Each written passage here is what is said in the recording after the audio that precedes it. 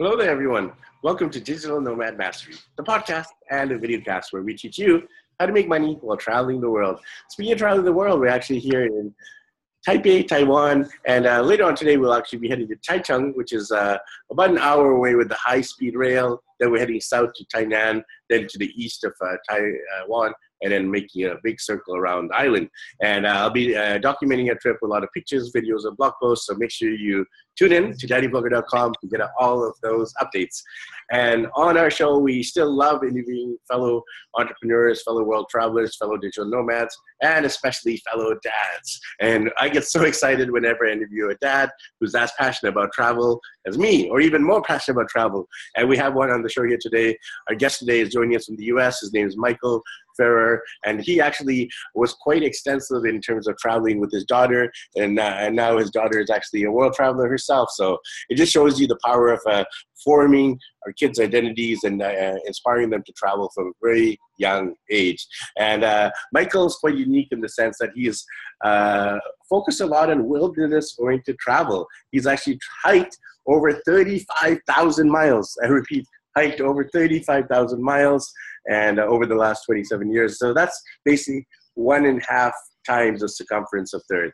Mind-blowing, isn't it? And now he's actually driving around in the US in his Honda Element. And he works online, having several different businesses. So he's a passionate entrepreneur and author, just like me. So fellow writers, fellow dads, fellow entrepreneurs. So looking forward to learning all about Michael and his work and travel. So Michael, how are you doing over there in the US today? Good, very, very good. Thank you for that introduction. You make me sound better than I am. You can never, I can never put your genius into a few sentences. So we look forward to unwrapping and unraveling all of your some of your story on this show here today. Okay. Apologies, everyone, if there's any Wi-Fi issues. Life as a digital nomad means you're never going to have perfect Wi-Fi. So there might be a bit of hiccups and lags, but hey, that's all part of the fun. So Michael, why don't we get to know a little bit of your story? Obviously, it's a long and lengthy one with a lot of passion and experience, but why don't you summarize it down to about a couple of minutes?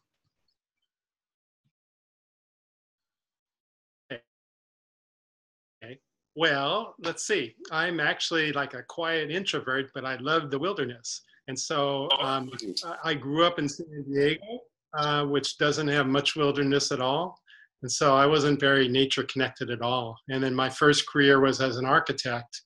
And I had my own architecture firm for 12 years in San Diego, which went good, but there wasn't much connection to travel or things of that sort. My wife and I at the time, we took a few trips here and there, but nothing real extended. And so it wasn't until we moved up to Bellingham, Washington, the year before our daughter was born. So that was about 27 years from Lake Padden, which is this wonderful forested lake. That's about a 3-mile walk all the way around it. And so I started getting into the rhythm. After Valerie was born, I'd carry her in a sling around the lake every day, and we'd just be out in the forest, going on and being immersed. And that really was my urge to explore and travel. And so I intentionally chose being a stay-at-home dad to raise Valerie, my daughter. And so so from that point, we started going on trips. And then without getting into all the rest of it right this moment, that's what kind of launched me into opening my eyes to more travel, and in particular, wilderness-oriented trips. Awesome, and I mentioned the wilderness exploration, and so did you just now. So why do we unpack that? I mean, it's incredible the amount of distance you've covered just through foot alone and hiking alone. So tell us about how did you get into it, and then tell us about some of the wilderness exploration you've done so far.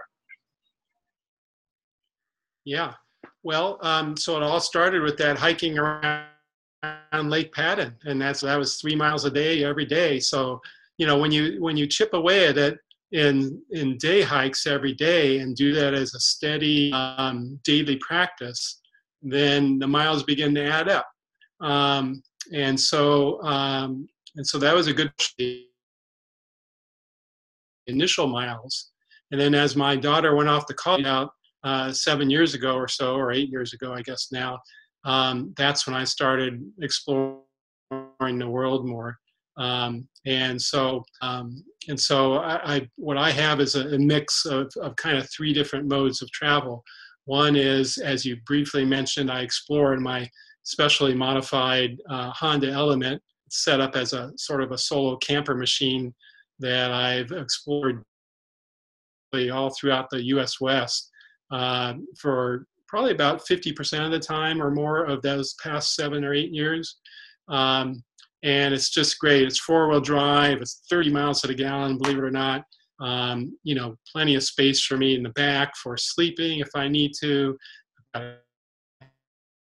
Kitchen and wash station all there. It's all just a great for getting up in the wilderness and, you know, going up on remote fire roads to get the trailheads and hanging out there and all that kind of thing. So that's travel. Another mode of travel I do quite a bit in these recent years is to choose a house sit that's in a compelling spot. And so I choose house sits not so much by where they are in the city, because I don't really gravitate towards tourist areas and, you know, the usual digital nomad destinations and things of that sort. But instead, I pick wildernesses I want to hike in, and then look for small communities nearby where I can use that as a home base. And then I stay there typically for several weeks, if not a couple months or longer, to really deeply connect with whatever is happening there and to pretty comprehensively hike virtually like every trail there is around there. You know, and when it works out to be a wisely chosen spot with fantastic trails, that's just, there's no hesitation or problem getting up in the morning every day to do that. It's a great thing to do. And so my time in nature, it's not just enjoyable, but it feeds all aspects of my creativity and well-being. So it's a very important piece to all the entrepreneurial things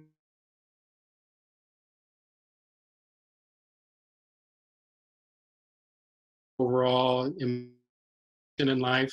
So it's just an amazing piece of my life, I think, in a lot of ways. And that's why I spend so much time in the wilderness, because it's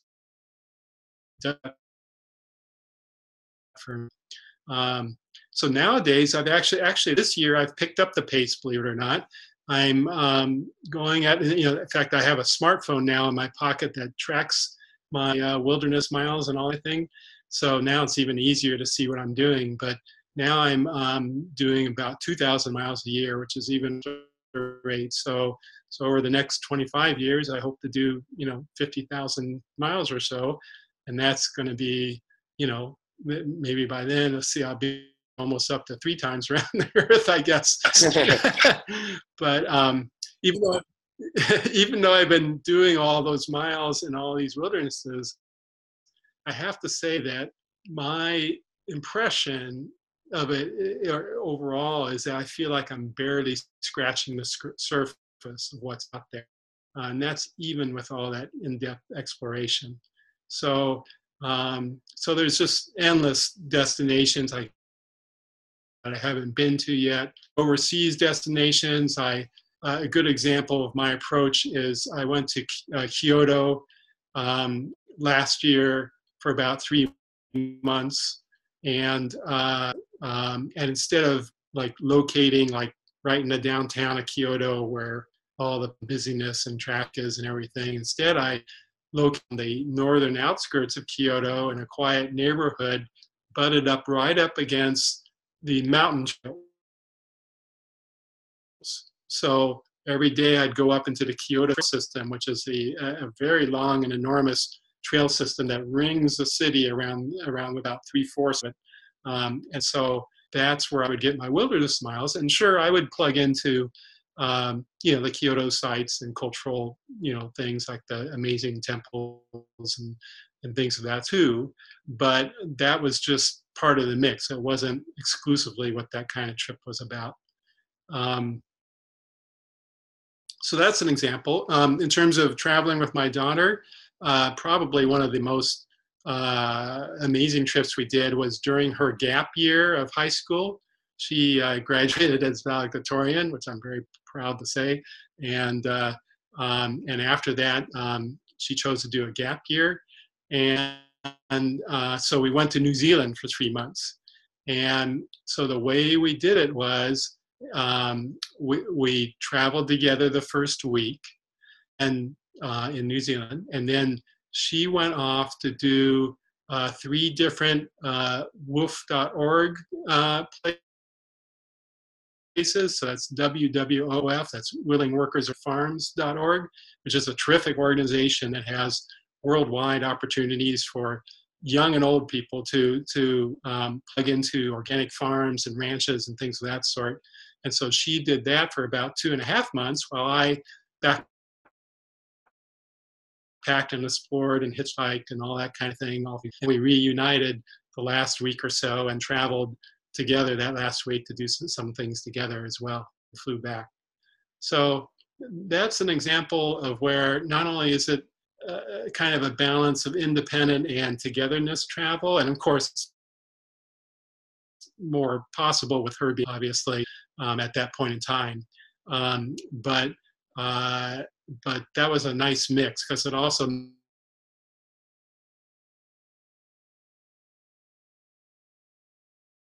as part of my process, and just recharge process as an introvert. So by having a big piece of the trip on my own as well, with total freedom and flexibility, that met my needs as well. So all in all, that's a really great joint trip that we were able to do together in many ways, but yet also not together and joined at the hip kind of way. So that's an example. And nowadays, so my daughter is 1 year away from finishing her veterinary degree at the University in Scotland, which is, so she chose that place again for her love of travel, because that's that was one of the reasons. And she was admitted to several vet schools and she chose that one. And so from that base now, she has, as a young woman in graduate school, has traveled to over 30 countries. Because in Europe, it's so much easier to travel in various cases, and shorter distances, of course, too, but just easier in terms of cheap flights and all that kind of thing there. And so she's really spreading her wings there to see and encounter a lot of different places. And that's as I travel too on my own, we radically meet somewhere to travel together somewhere. So last year we were in Amsterdam for a little bit, and then we were invited by her boyfriend's family to Nepal, which was pretty amazing. We hiked a little bit up in the foothills of the Himalayas, even though it was in the wrong time of year. So we had torrential rains coming down on us and leeches falling down on the trees on top of us, and all sorts of crazy things happening, but it was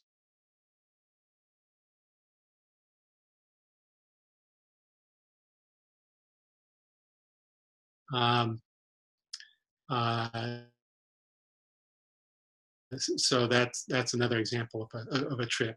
Again, obviously all feasible in her older years. Now, if she was 5 years old or something, it wouldn't be the same kind of trip. But I do have to say that foundation of building up trip by trip by trip, whether it's taking her across the country for a whole summer with her around 15, we pulled a little fiberglass Scamp trailer behind us and went across the country, to more regional trips, to the New Zealand trip, to, just all that builds that foundation so that, she's now a very confident traveler. She often opens my eyes to places that I haven't learned about too. So it works 2 ways now, which is really fantastic.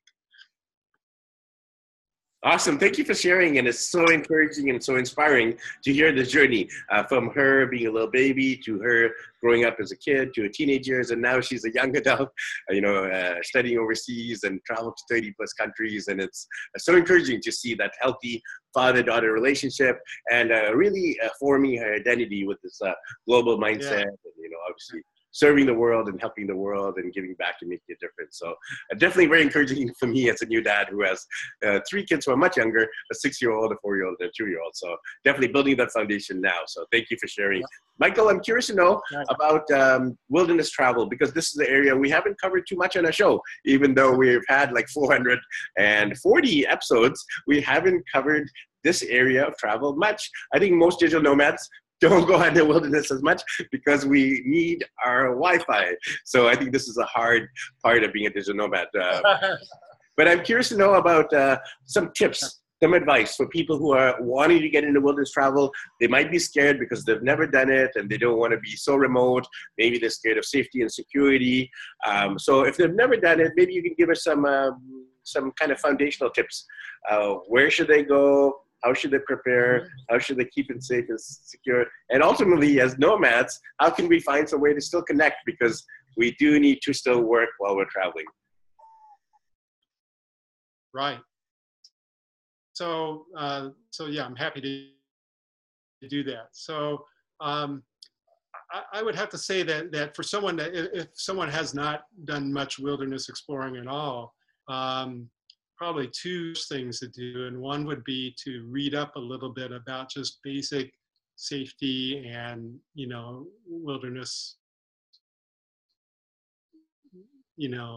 survival stuff, just so that you have that foundation, because if you have that knowledge foundation underneath, then you can feel a lot more relaxed when you're out there. Important thing. And then the other thing I would say is start very small. There's no need to do massive backpacking trips or things of that sort. Most of my miles 1.5 times around the earth have all been day hikes, believe it or not. So that's the secret to how I remain connected as a digital nomad, is that I still have whether it's a small rental or an Airbnb or a house sit or whatever, I have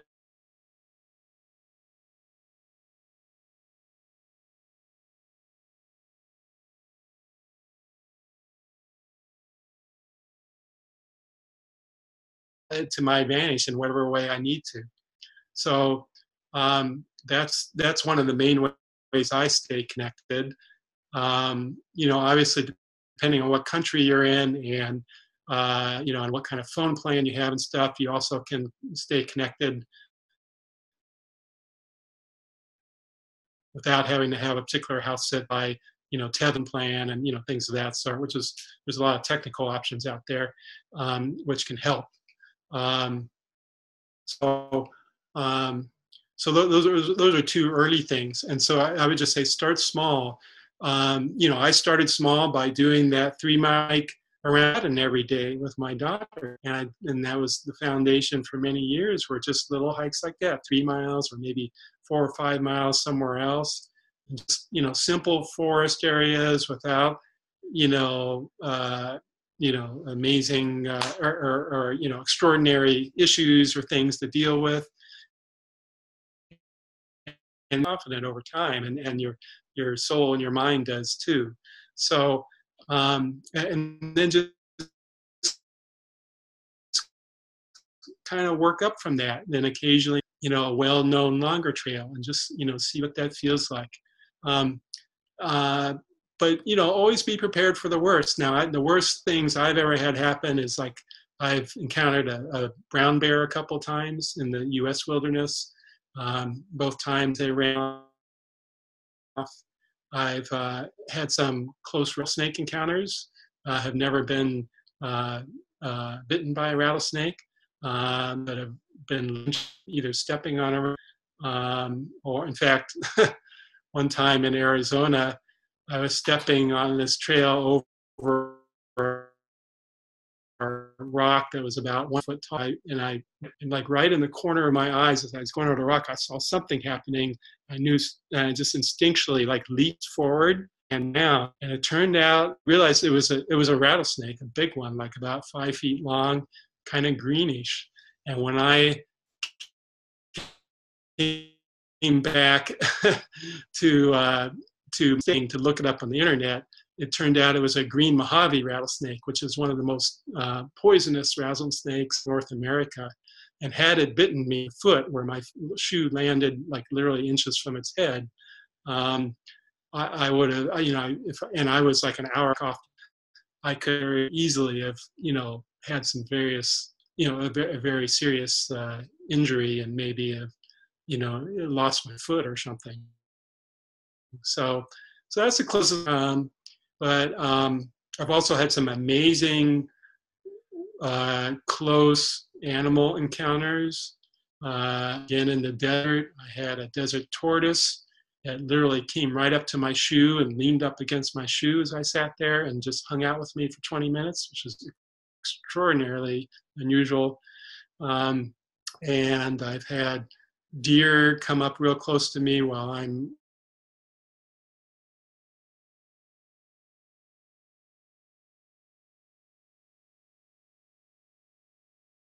them initially. They'd be angry and coiled up, and I would just calmly hang out with them, and they'd settle down, and then we'd stay about 10 feet from each other and just hang out for a half hour. So, things like that, which really enrich the wilderness experience as well. So I just want to add perhaps that in terms of, if you're a novice hiker and that kind of thing, make sure you have a great pair of shoes. I recommend, certainly walking with a hiking stick, even if you don't need it, to help you feel a little more empowered with something in your hand like that, in case you do encounter some kind of. And of course, always carry a good amount of, water and some backup food, even for day hikes, so that if something unfortunate happens, you have a way to hang in there until help comes. So, just like that people can learn about by looking that up either online in books. So that's kind of all the technical side of it. But it just builds up over time. The longest day hike I've done, a lot of the day, or not a lot, some of the day hiking I do termed nowadays deep day hiking. So like I'll do maybe 18, 20 miles like that, all in a long day hike. And that's really hoofing it. I go really pretty fast that way, about 3 miles an hour. It's almost like a walk run almost. And that's kind of the deepest and fastest I go.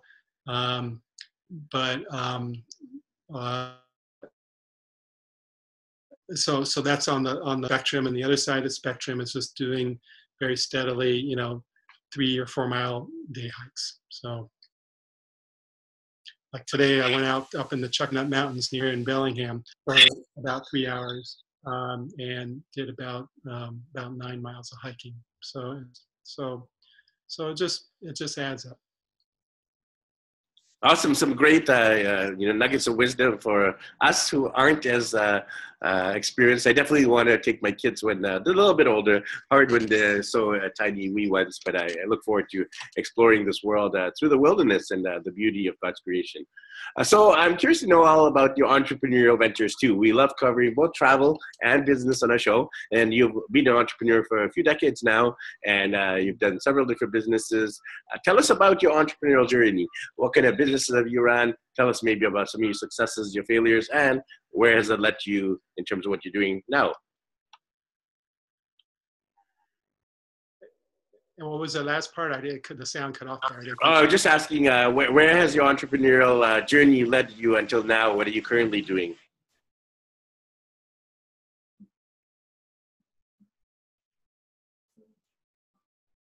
Yes, sorry, I know there's a little bit of Wi-Fi issues. Basically, I'm just asking about your journey. Tell us about your business journey. What kind of entrepreneurial ventures have you done? And then, leading up to today, and what are you currently doing? Right. Okay. Thanks. Well, my first career was as an architect. And I just want to back up to say, somehow when I was a little kid, I had the thought in me already, almost, it seems like, that I was going to have multiple, and back then I thought of them as careers in a sense, rather than entrepreneurial ventures or things of that sort. And for some reason that was in me. And so, and the main reason I think it was in me is because I was extremely curious about the world, and I remain extraordinarily curious about things. So I thought no matter how good any one career was going to go, after a while, I'd want to switch it because there's just too many things I want to try to do in my life. And, it's just a lot I want to do in one lifetime. So anyways, that was kind of in the background. So my first entrepreneurial venture was, I went to architecture school at Cal Poly San Luis Obispo in California, graduated from there, and immediately went down to San Diego and started my own architecture business, except I specialized in a niche of it, which enabled me to avoid the whole 6-year process of apprenticing in an architect's office, drawing bathrooms and closets for a while, and working up to doing a building and all that kind of thing. I chose to specialize in I took a unique approach at the time, which was blending the social sciences, which I was very interested in, particularly the new field of environmental psychology that was just starting then, and architecture. So I created a consultancy where I would consult and other architects on how to plan buildings based on user needs, rather than the typical broad brush, purely aesthetic approach that architects did most of the time back then. So, so after banging on doors for 6 months and not getting much reception positively, because here I was, 22-year-old punk kid, basically, compared to a lot of these older architects. I finally got my big break on a major hospital master plan project, where the in-house architect, who's done most of the models over the years, was handed by the board to do a master plan, and he didn't know how to do a master plan, and I walked in at just the right time for that. So anyways, that led to, over the next 12 years, numerous medical and civic projects, kind of blending I was doing with the social sciences and architecture lend itself really well to big projects. I was doing hospitals, surgery centers. I did some of the first surgery centers in the Southwest at the time, and inpatient surgery centers, not centers. And then we did civic center projects, city halls, public libraries, visitor centers, and things of that sort. So I was in great demand for 12 years doing that, and I enjoyed it quite a bit. But I noticed around year 11 or so, I was actually starting to get a little bored with it.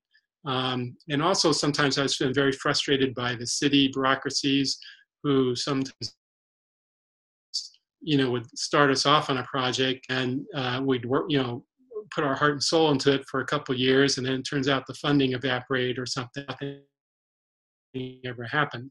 So that occasionally happened as well, which was frustrating. So with San Diego turning into LA South very quickly at that time, my wife and I at the time decided to move to a smaller town, and that was when I made my break away from architecture onto career number 2. And so, and that was like 27 years ago or so. And so we moved to Bellingham, Washington, and I spent about a year exploring what would be next for me. And there was Valerie, was about ready to be born. And so I had developed a project called Video Vid, that was a prototype that was going to help high school kids and middle school kids do video projects together to learn about things. And the point wasn't about the quality of the video or anything, to put together as a team, which I knew a lot about by that time, by all these architectural team things I had done. So when my daughter was about ready to be born, and I had a really hard look at that and realized that I had like a year and a half of intense work still to do on developing that prototype. So I let it go. But I realized I had all this knowledge now about this new world of digital video that was just starting then, which has now evolved into what we're doing right now, with Zoom and YouTube and all the kinds of things we have nowadays. So, so I decided to write a book proposal to about digital, and I submitted it. I went to the bookstore and looked around at the publishers that I thought might be good, and I really liked Peach Fit Press and the kinds of books they were putting out. So I sent a proposal to them. It was an outline and a sample chapter, all formatted out in a very visual way, since I was a visual person. And it turned out the weekend before they received my proposal in the mail was the weekend of the first multimedia conference in the US in Moscone Center. So they came out of that conference and said, oh my gosh, we've got to do something and get some books.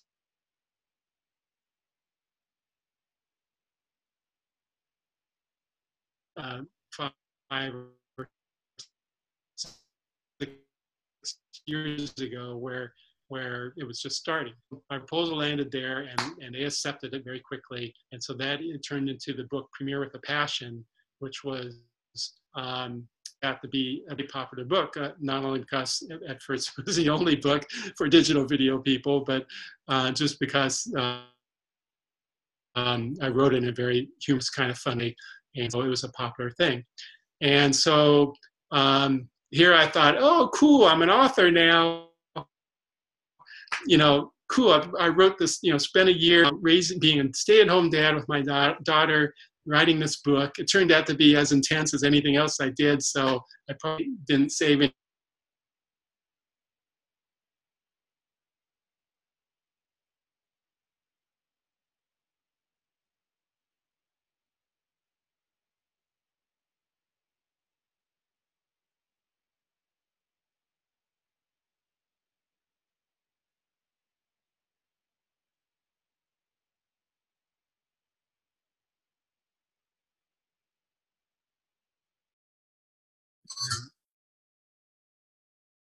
Keep going, keep going. As well. And so I decided when my daughter was about 3 and it was a little less intense each day raising her, that I would, I spent 6 months developing a CD of visual effects, which were like the kind that were in this floppy little bonus to my book. And I, after brainstorming several thousand names, I chose the name Video Spice Rack and released that out as a product to the world as a CD product. And that took off like wildfire. And so with that, I started the company Pixelin Software, which it's in like its 23rd year or so. And it's a visual effects plugin company. If you go to pixelin.com, you get many effects over the years that I've designed and my engineer has designed that we put together. So that was the next venture. And so Pixelin went very strong, was a lot of fun for many years. But even with that, I started to get kind of bored after a while in more recent years. And so I handed off Pixelin to my longtime engineer and colleague who runs it now. And I turned attention to digital photography in nature. And that fit very well with all the hiking I was doing. And so I built up a collection of fine art, close-up nature photography, not of animals and bugs like a lot of people have been doing, but close-ups of biology and geology that end up looking like fine art abstract paintings in a sense. And so those are on my own fear.com website that I have. But anyways, that was the next direction. And then most recently now is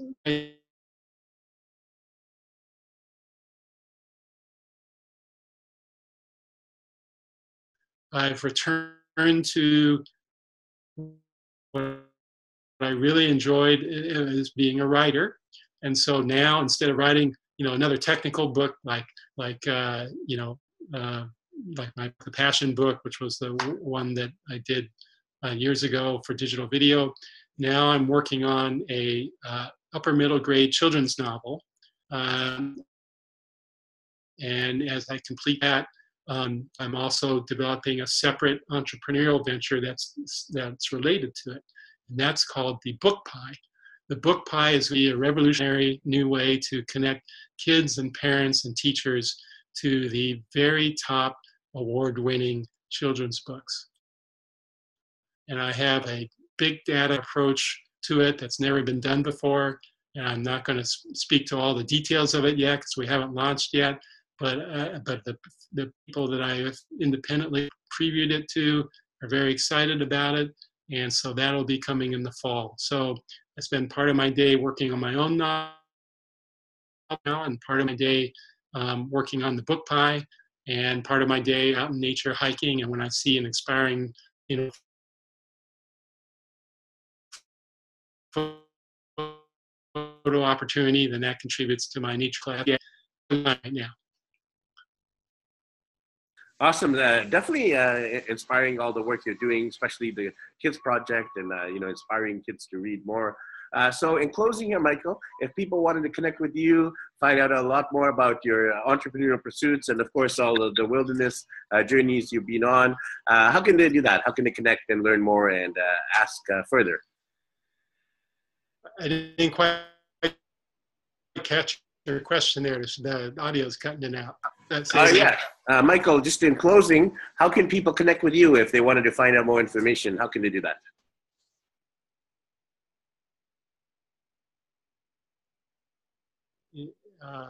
I heard in closing, and then I didn't hear much more. Yeah, we just wanted your contact details. Sorry about the Wi-Fi here. Just wanted your contact details if people wanted to ask you some follow-up questions, Michael.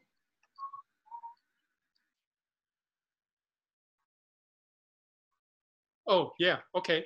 I think if I believe you asked, because again, I cut in and out, contact details, so if people had follow-up questions. So my website is michael.com. So I have unusual spelling with my name, and so maybe it's in your show notes or whatever, but it's Michael and then FEERER.com. So that's kind of the main hub for everything. And from there, you can learn about the Book Pie. You can learn about my middle grade book that I'm working on. And you can also see galleries of my photography. So that's kind of the main hub.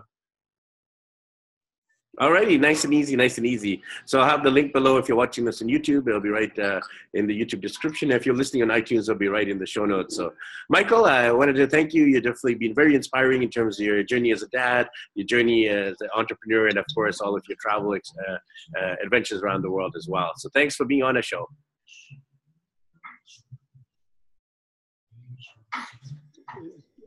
It sounds cutting in and out, but I think you're coming to a close. Not sure. But I just want to say I enjoyed having the opportunity to speak, and thank you very much for that. Yeah, thank you very much. And apologies. You never know when the Wi-Fi. May all the dads out there feel inspired. Unfortunately, the Wi-Fi is a little bit choppy, but thanks everyone for tuning into this episode live here from work in No, I understand. Taiwan. We'll catch up with you guys in the next episode. Make sure you subscribe to us on YouTube, leave us a rating and review on iTunes, and we'll catch up with you in the next episode of Digital Nomad Mastery, the podcast and the videocast where we teach you how to make money while traveling the world. Happy travel.